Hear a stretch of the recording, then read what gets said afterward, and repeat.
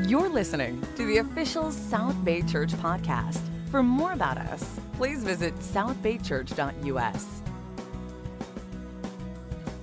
Over to the book of Acts, chapter 8, and on the screen you'll see how to connect to the Wi-Fi if you need that for the notes. The notes are on the app, so I'll give you a second to do that, and then we'll jump into our lesson here today.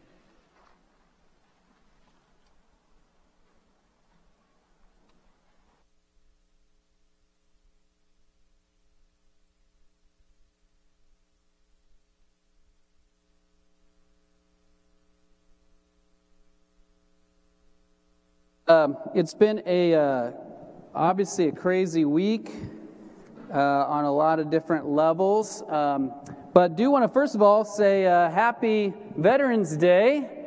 And do we have anyone here who has served in the military or is currently serving in the military? We would love to have you stand up and recognize you. All right, amen.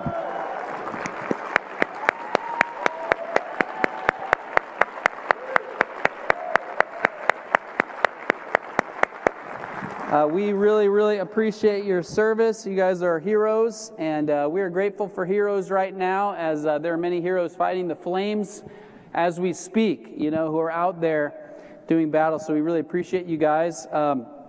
We've been praying a lot for the victims of the mass shooting that happened last Wednesday night, and then everybody that's been displaced by the fires.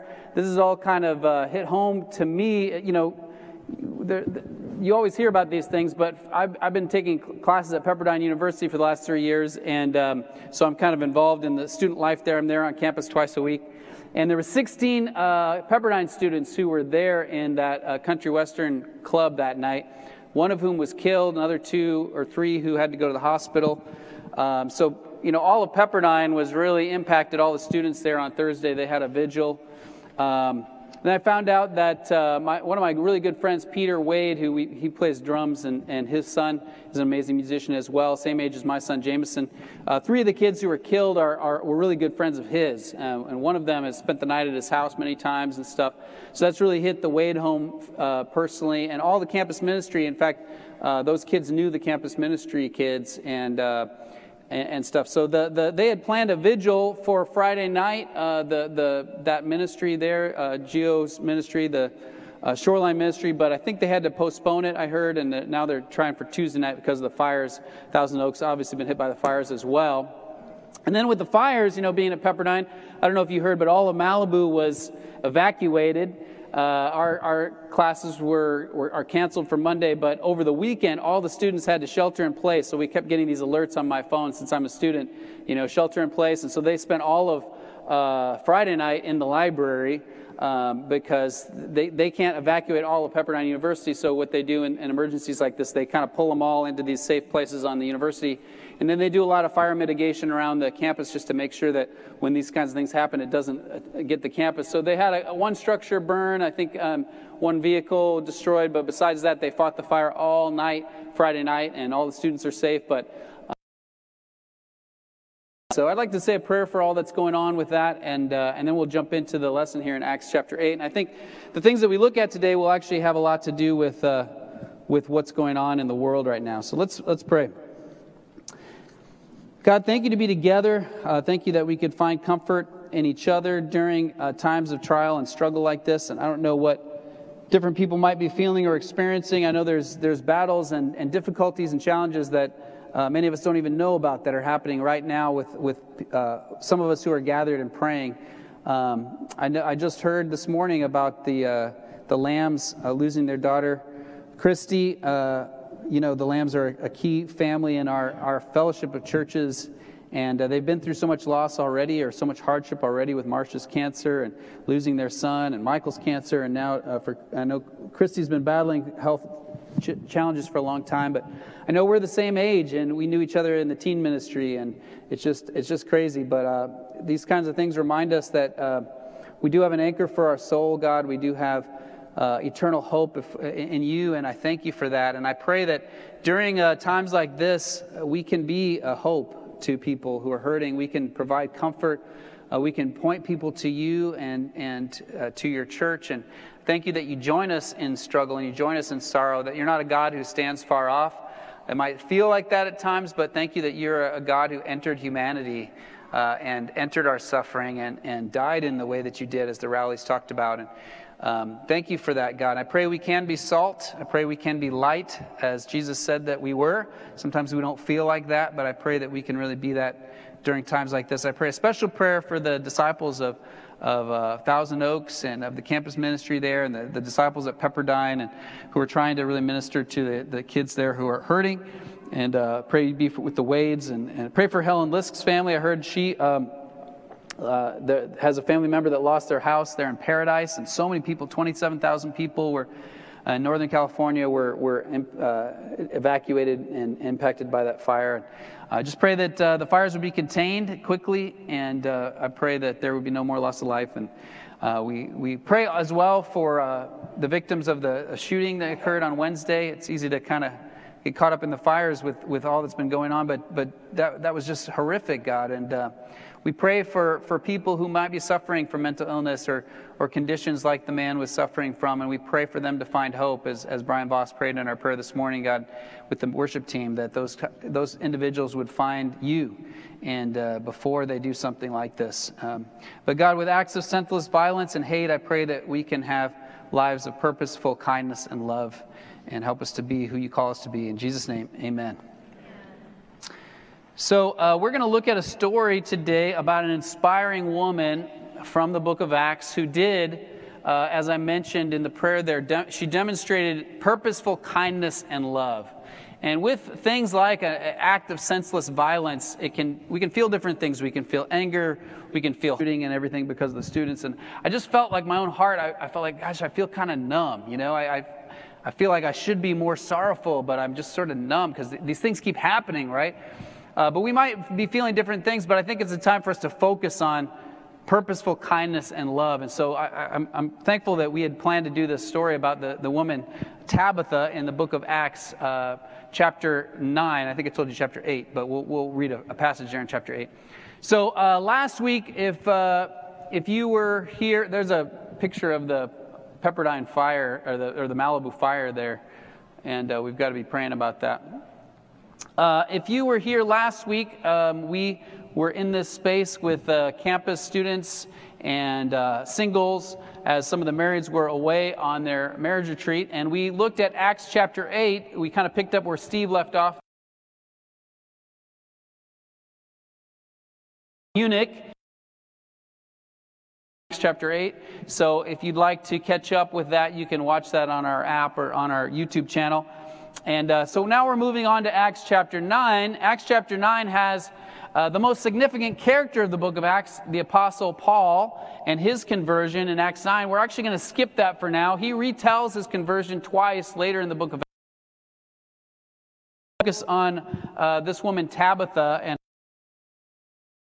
a picture of her from the AD.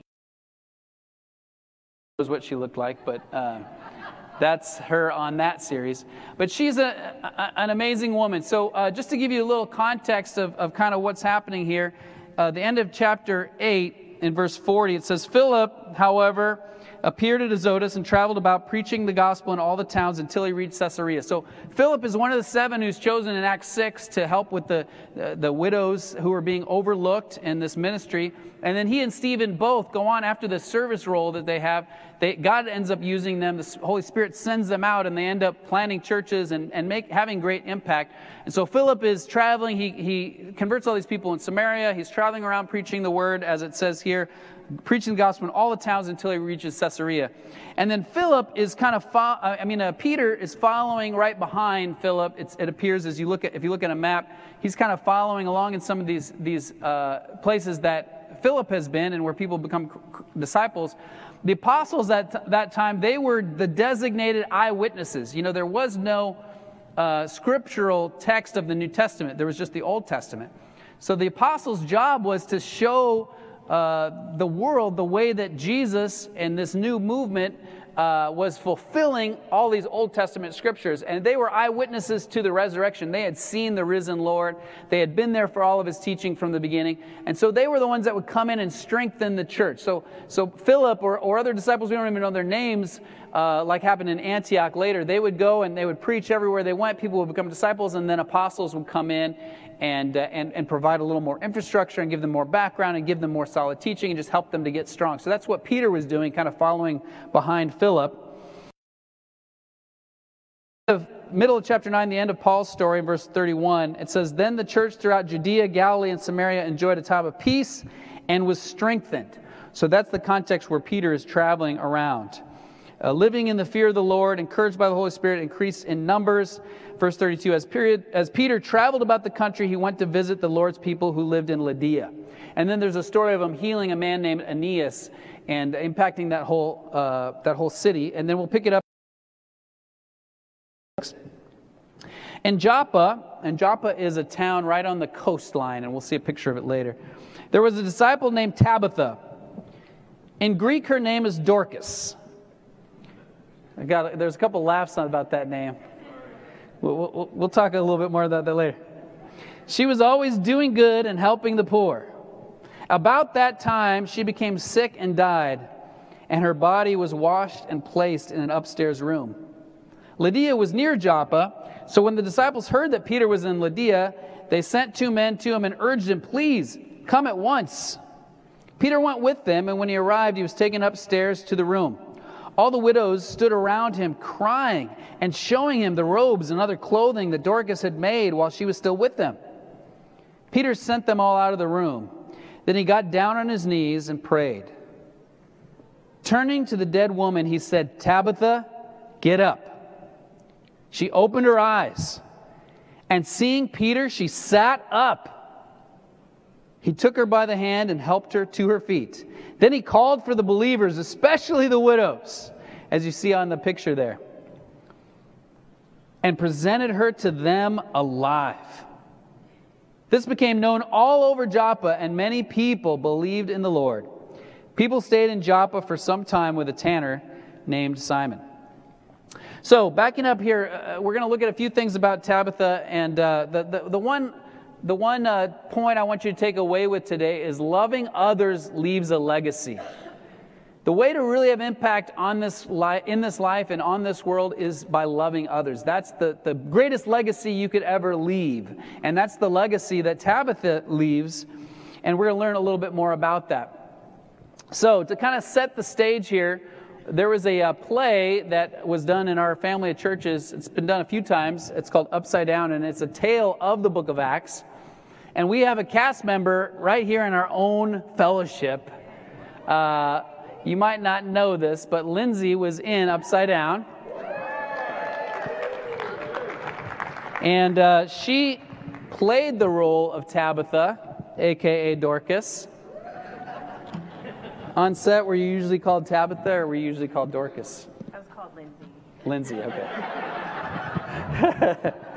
So she is going to perform just a brief piece of a song that's kind of the Tabitha solo. So what's happened here is just the story we just read about, where she has died and Peter goes to the house, and then this isn't recorded in the story of Acts, but in the scene of Upside Down, her little girl is begging Peter to save her mom. So it's a very moving time. So we're going to pick it up where Tabitha, Lindsay thought about maybe raising from the dead in costume for you, but we opted against that. Okay, so here's the Tabitha solo.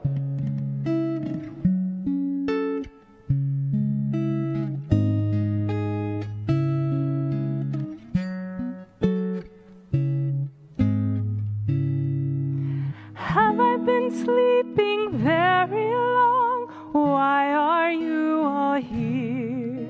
Was it a dream or was it real? It wasn't very clear. I thought that I was far away, drifting up above.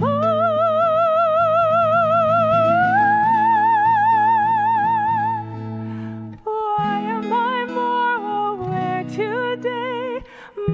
than just any other day. Why do I feel that living's full of love?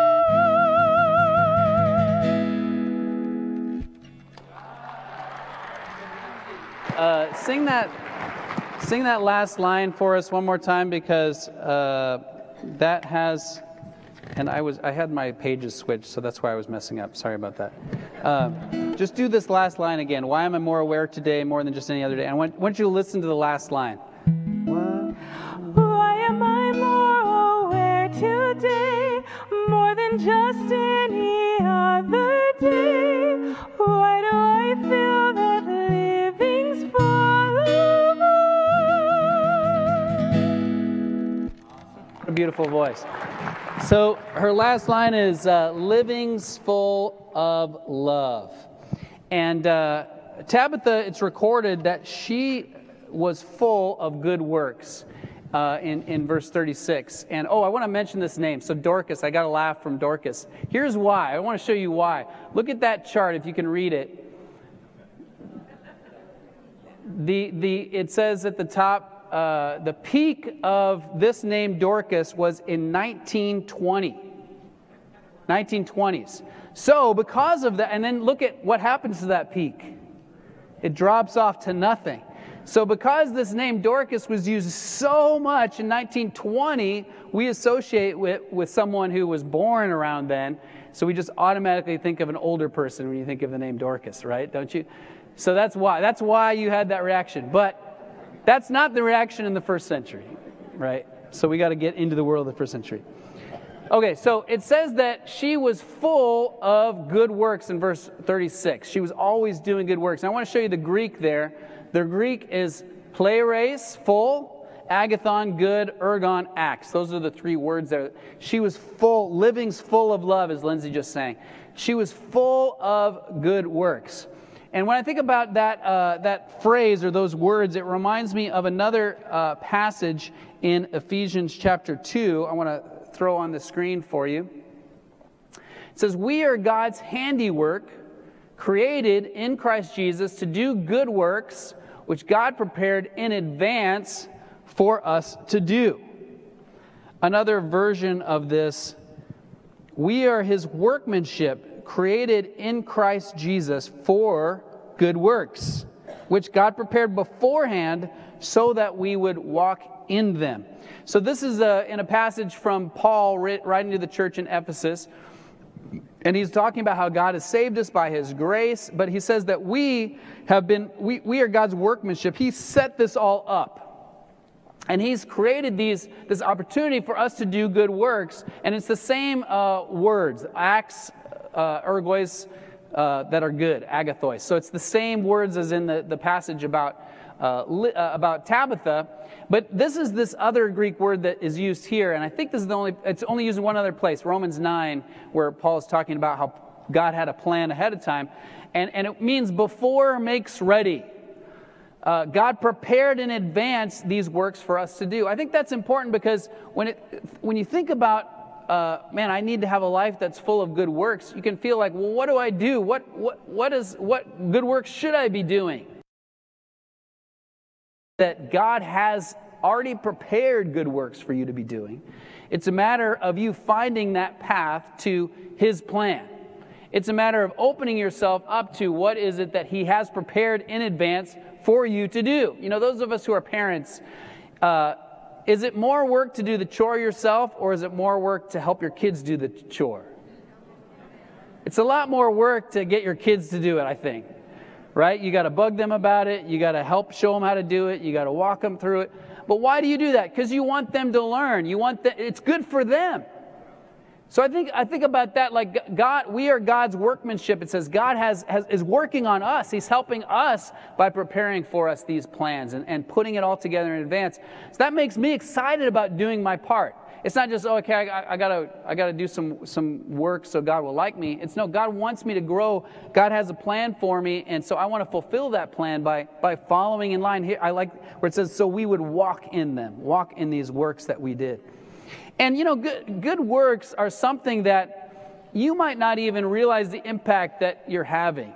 Sometimes we don't remember the good works that we do for others, but those who have the works done for them, they remember, Like I remember even just not too long ago, she probably doesn't even remember this, but Janelle paid for my parking one time when I was at Chris and Nerica's wedding, and I had no cash, and you had to pay for parking with cash. And I'm like, what am I going to do? And then I didn't even know Janelle really. She was kind of new to our ministry, and she comes behind, she pays for my parking, and I try to pay her back, and she wouldn't let me. But I know, every time I see Janelle, I remember how she paid for my parking. She probably doesn't even remember, But good works make an impact. A little more seriously, we tried to get pregnant after about 5 years of marriage. Well, Dessa tried to get pregnant, but I did my part. But it wasn't working for about a year, and then we got pregnant. We were so excited, and then we had a miscarriage. And I just remember the emotions of the miscarriage and being in the hospital. Dessa had to have a D&C, and this couple brought, I'm waiting there for hours, and this couple brought me a sandwich and some magazines. And they probably don't even remember, Teresa Forster, that they did that. But I'll never forget that, because that was a time I was hurting. I didn't know if we would ever be able to get pregnant, or I didn't know what life would bring. And I was in a hurting position, and they just a sandwich and some magazines made a huge impact. So we don't even know sometimes the good works. Like Tabitha probably didn't even realize the impact that she had on these widows. But the widows and their clothes are right there. I love this picture in verse 39. It says that, Peter is there, and the widows are each showing the different article of clothing that Tabitha had made for them. And they're asking Peter to allow the Holy Spirit to use him to do something about this situation. That's a picture on screen of widows in India who are in need. And widows in the ancient world, they were a very vulnerable part of society, because women had a low status in the ancient world. They weren't valued the way they should have been, and they didn't have income streams, most of them. And so if a woman's husband passed away, especially if she got a little bit older, it was unlikely that she would get married again, and so she had no income. And so these widows were some of the most impoverished people in the ancient world, and the early church was known for taking care of widows. And in this city there in Joppa, these different widows were specifically ministered to by Tabitha and had these articles of clothing. It made me think about if I was gone, who are the widows that I have helped? What are their articles of clothing that they could say, wow, look, Brian did this for me, or Brian did that for me, or Brian made this for me. To me, I feel like I try to serve God. I try to serve the church. I'm devoted to His kingdom, and I try to do good things for my neighborhood. I mow my neighbor's lawn, pretty consistently. I try to help out with Hope projects. I give to Hope and give to missions and all that kind of stuff. I'm trying to help on campus here and there with things I can. There was a kid who needed a ride, and so I drove all the way to Long Beach to pick him up from the Long Beach airport and give him a ride. He didn't even realize how far out of the way it was for me. And I mean, this is, just a few weeks back. And I'm just thinking about things that I do to serve people, and I was just I felt convicted, like, it's not very good. It's nothing like these widows with their clothes. She made me these clothes. And it just made me feel like, man, I want to do more. I want to have more impact. What really matters in life is the legacy of loving others, is people being able to say, wow, this person really loved me. This person really rescued me or helped me or did so much for me. And I was reminded of the contrast between the values of the kingdom and the values of the world this week. For some reason, that my old job came up.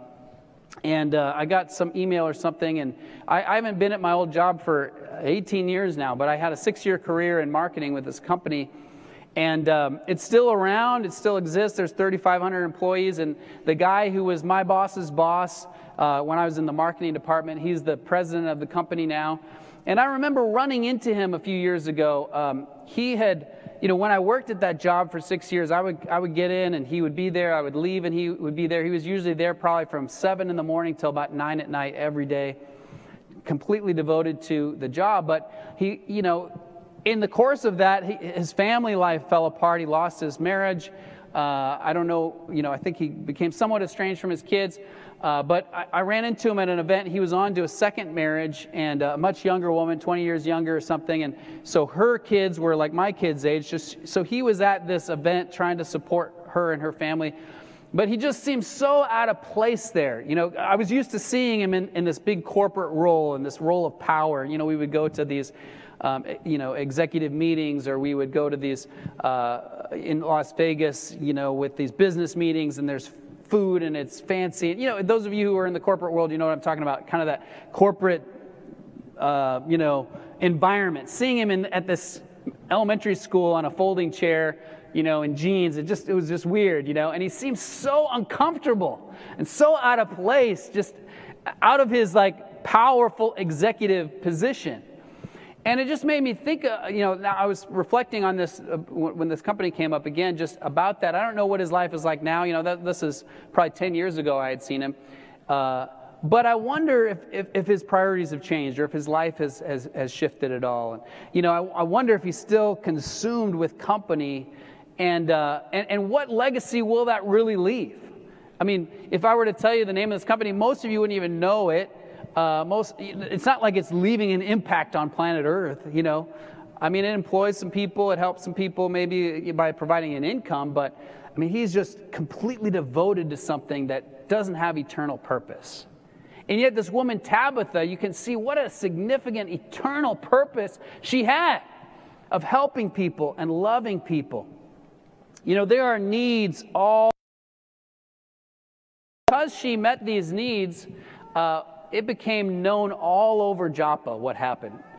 I think it was known all over Joppa. That's a picture of Joppa, the city. It's a port city, as I mentioned. This is also the place that Jonah went to when he was trying to run from God, and he caught a boat here to try to get away from God. So that's the same city. That's where Peter is, where he heals Tabitha.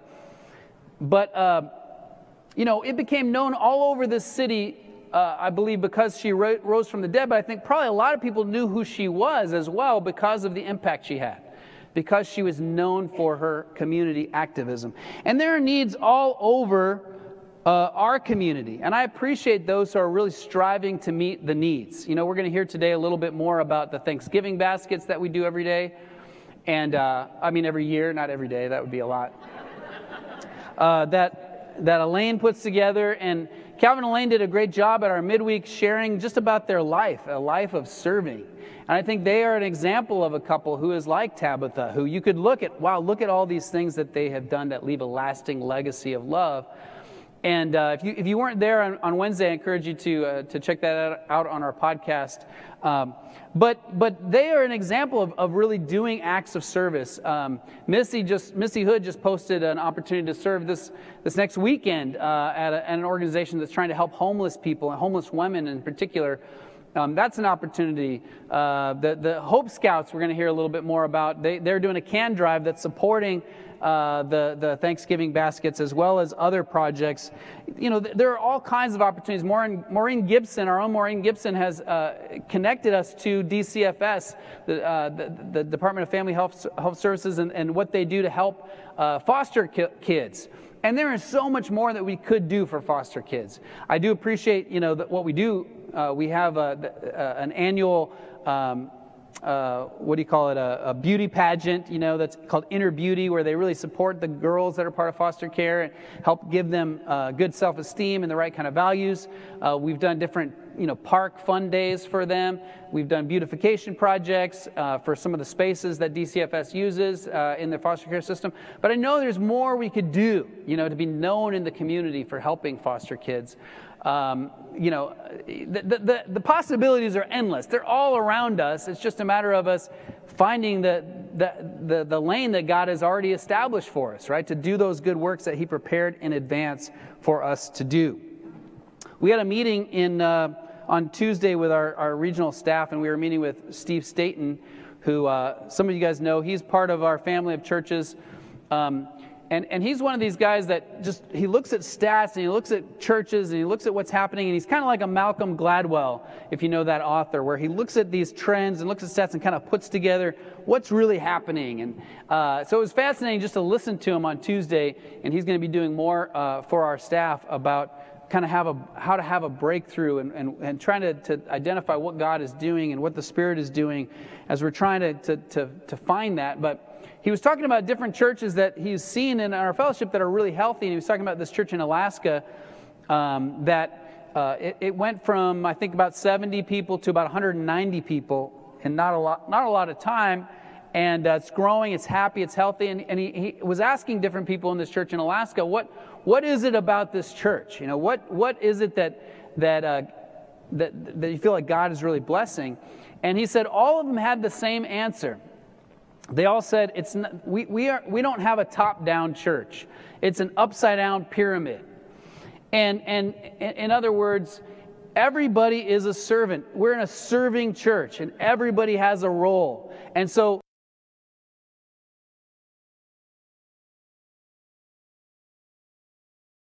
that they serve the community. We're known for serving. We're an upside-down pyramid, they say.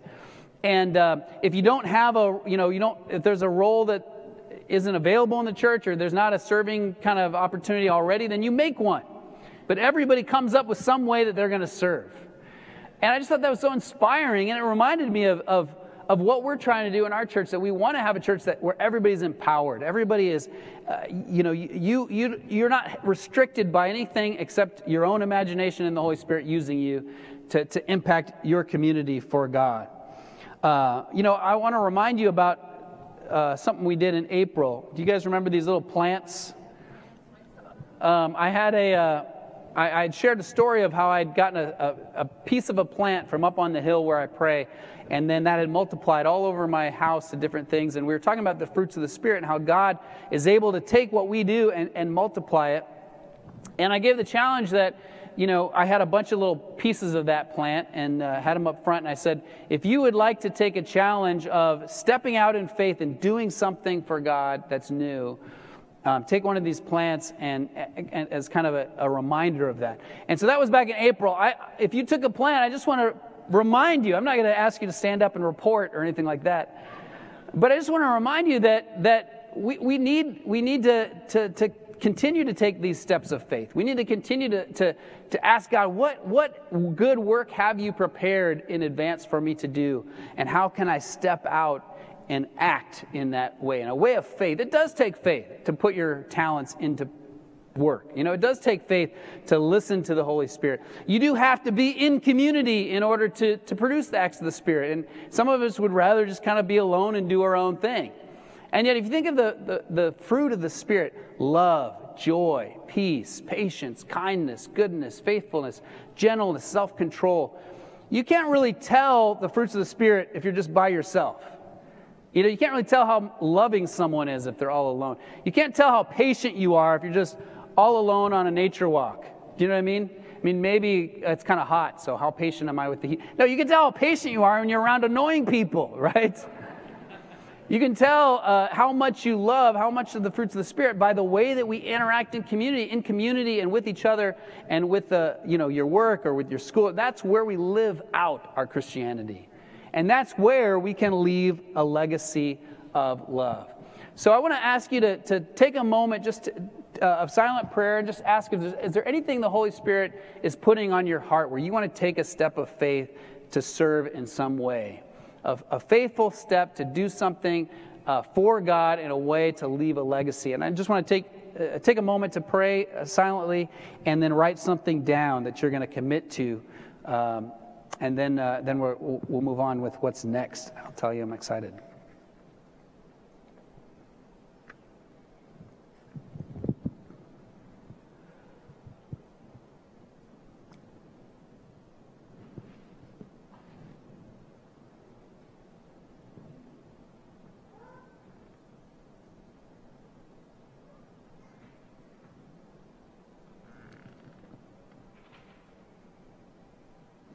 God, we want to commit these things to prayer that we've written down, that we want to leave a legacy of love. God, we want to step out and serve. And I pray that if we haven't come up with some way that we want to take a step of faith, I pray that you'd put that on our heart, God, as a way of serving our community, serving the church, serving you.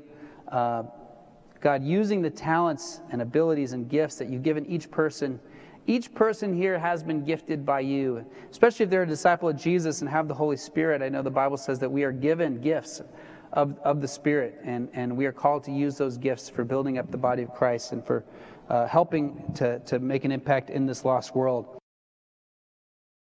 Church. I'm super proud of this church. It was cool that my neighbor last week stopped me in the morning on my way to take the kids to school and just asked what we were doing for Thanksgiving, and said that he and his wife wanted to do something to give back to the community and know that we're active in the community. And I was so proud to share that. Oh yeah, we're taking Thanksgiving baskets to needy families of Wilmington, and just so proud of our church and proud that we are doing something. And I pray that he can get connected with that and with what this community of faith is doing. And I pray that we can do more to help the hurting around us.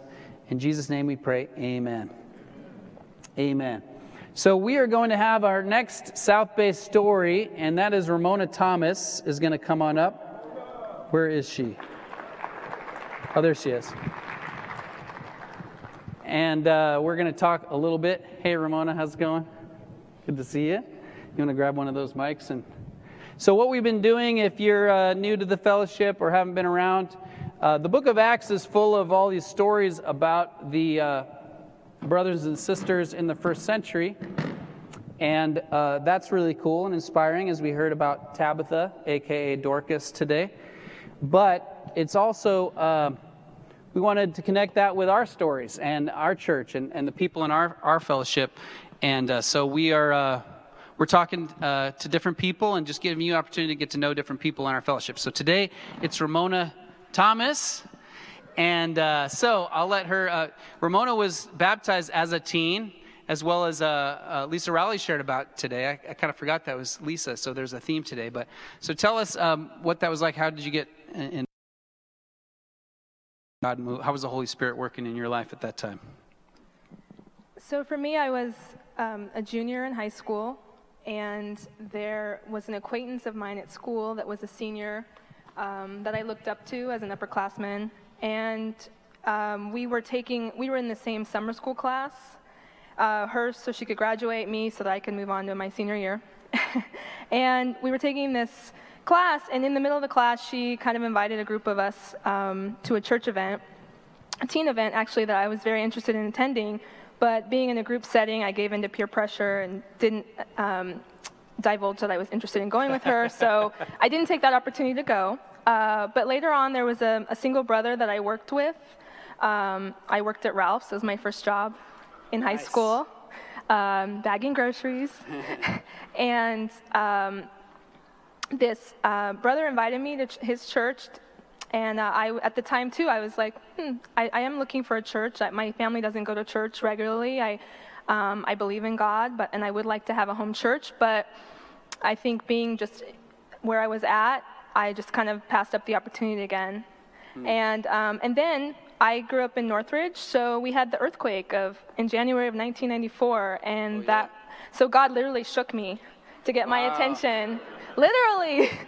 And after that, I remember finding my coworker, and I said, look, I really want to go to church. Can you give me the information? Wow. This is what I need to go after. And I knew I needed to pursue my relationship with God. I just didn't know what that looked like, but I started with just going to church. Amen. That's awesome. Thank you for sharing. So one thing I know about you that some can relate to or some can't is just that you've gone through a real loss in your life, losing your mom. And, I know some of us have had, devastating loss. Some of us haven't. But how can I think it's hard to know exactly how to help people when they're grieving or going through any kind of loss. But I'm just wondering, the experiences that you've gone through, is there anything that you could share that would help us to better minister to people, especially as we're talking today about leaving a legacy of love? Like, how can we help people when they're hurting, or what have you learned that is helpful or not helpful for people in the grieving process? I think grief is tough because it's very personal, and everyone grieves differently. Yeah. I think for me, when I lost my mom, I was 25 years old. Owen and I had been married for a month, and the last time that I had really spent time with my mom was at my wedding. So we came back from our honeymoon, and she was in the hospital, very sick, and she passed away in the hospital. So I think where I was at, I'm a newly married woman, just figuring out this new relationship, and then losing the closest person to me in my life. Because she was a single mom for a time, and her and I were very close. It was devastating to me. But at the time, I was also very angry when I lost her. And then I was very guilty about feeling angry at her. She was an alcoholic, and she didn't take care of herself. And so that was a big reason why she passed away. And so I had to really battle with those feelings of loss and also hurt and anger and forgiveness. And so I ended up going through grief recovery after a time. And that really helped me just, come to my own place where I could forgive her, where I could, not hold that against her and know that she didn't make good choices in her life, but that didn't affect how she loved me. And so grief recovery really helped me come to that resolution and be able to move on in some ways. I think when people are grieving, we really shouldn't have expectations for what their grief should look like. I think as disciples, we need to hold each other to the standard of the Bible and really make sure that we're taking care of each other and supporting each other and feeding each other spiritually as well as meeting physical needs. But I think we also just need to understand that everyone's journey of grief is going to look a little different. And it's still difficult. I think it's been it'll be 17 years in March, and Thanksgiving is always really hard. I don't know why. Thanksgiving is like harder than her birthday, harder than Christmas, and I just think there's some memories tied to that. Good memories, but I think because it was a good time. So I think that's probably the hardest time that I go through, and I just try to surround myself with friends and not withdraw and retreat. And be by myself, because that's my tendency to want to isolate. Wow. Well, I appreciate your vulnerability, and I think you've helped people. I know it's hard, but even just I feel bad for asking. Barbara Walters. More pressure because you're coming over for Thanksgiving, so we have to make it extra special for you now. But the Thomas family's coming over for Thanksgiving. But no, I really appreciate even what you said about there's not having expectations, and everybody grieves differently, and giving people space, and it sounds like it's not always going to be kind of the same consistent way that you feel about things, right? Those probably ups and downs, and like you said, anger, sorrow, and that it takes a long time, and I guess you probably never overcome or never move past certain feelings and stuff, but it helps to know as well when is hard and when is not, and I try to send Stuart Maines a text or a call on Father's Day or on Kevin's birthday, or things like that, or just trying to help each other with kind of knowing these are the times that are hard for me, and those of us who are grieving, just helping others around us. Like, I appreciate your patience with Owen, and patience with others, who are trying to help, but sometimes we don't know how, we don't know what questions to ask or whatever. But so moving on to a little more happy topic is your work in youth ministry. Owen and Ramona serve our junior high ministry and have for many years. So really appreciate that. They are Tabitha. But what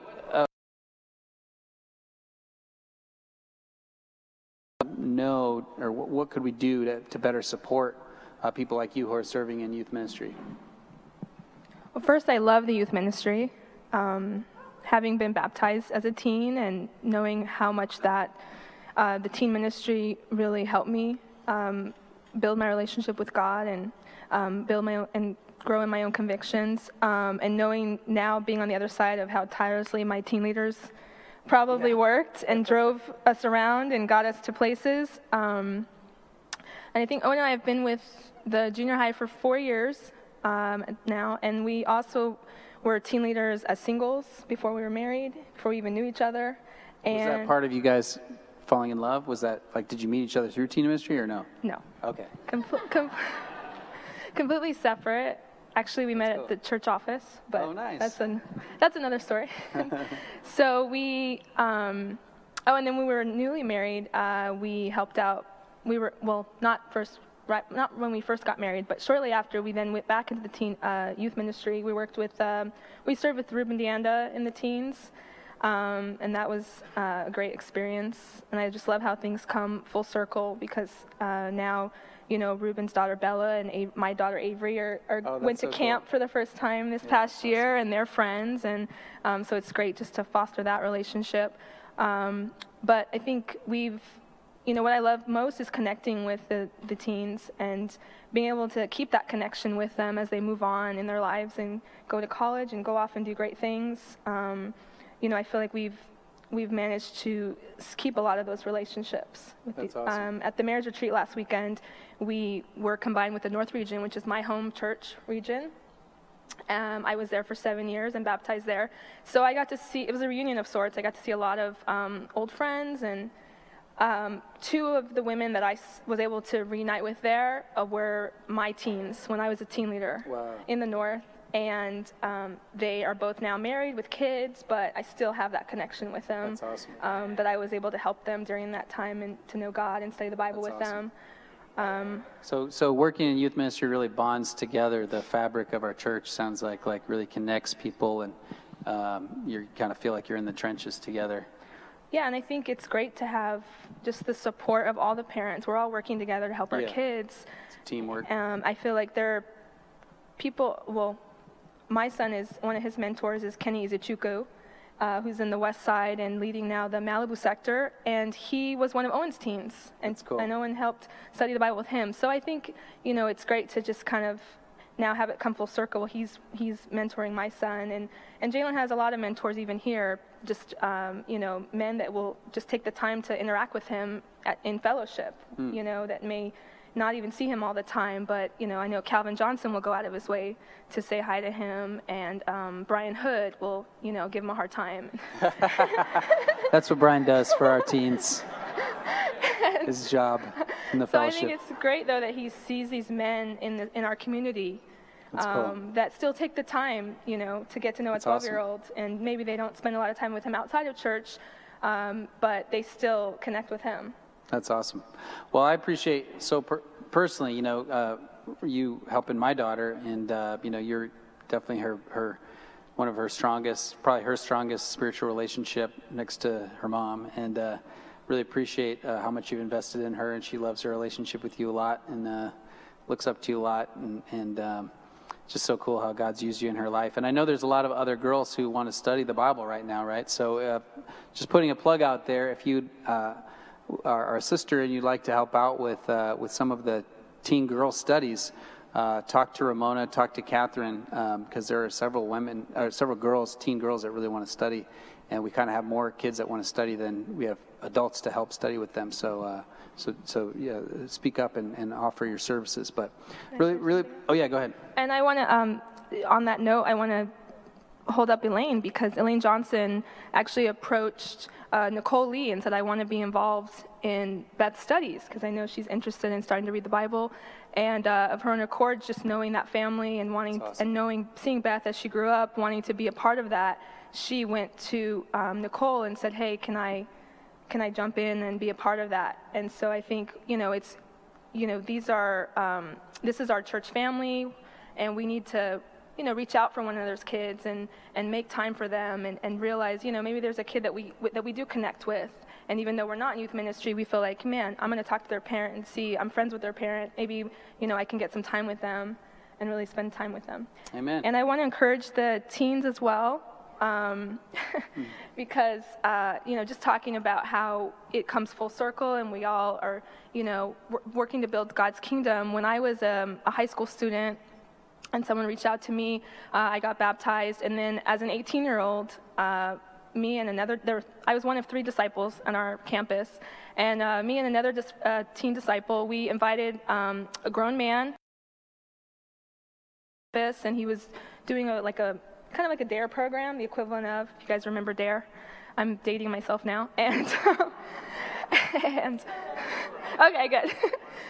And we actually invited him to church, and he ended up going and studying the Bible with some men, and his daughter is now a disciple in the UCLA ministry. So just the impact that we can have when we just reach out to people is enormous. Amen. Go Teens. Well, thanks a lot, Ramona. Appreciate you and all the ways you and Owen serve. Amen. And so what we're gonna do right now, we're gonna pray for our weekly offering, and with this idea of giving and serving our community, being able to contribute out of how God has blessed us is a tangible way of being able to give back to serving our community and serving the spiritual needs of people around the world. So I'm going to say a prayer for our offering, and then we'll have some announcements, kind of closing things. We'll close with a song. Let's pray. God, thank you for this opportunity to be able to give back to you out of all that you've given to us. Thank you for your Spirit at work in our lives, and help us to listen to His direction and His guidance. And I pray that you would lead us to those good works you've prepared in advance for us to do, and that in so doing we can build up the body of Christ and really affect our community and change lives around us. Thank you for Ramona's example of serving in the church, and thank you for so many in our fellowship who are outstanding examples of really giving up their own lives for the cause of Christ. Bless this offering. May it be used to build up the kingdom. And it's in Jesus' name we pray. Amen. Thanks for listening to the South Bay Church podcast. For other sermons, videos, upcoming events, and more about our church, please visit southbaychurch.us.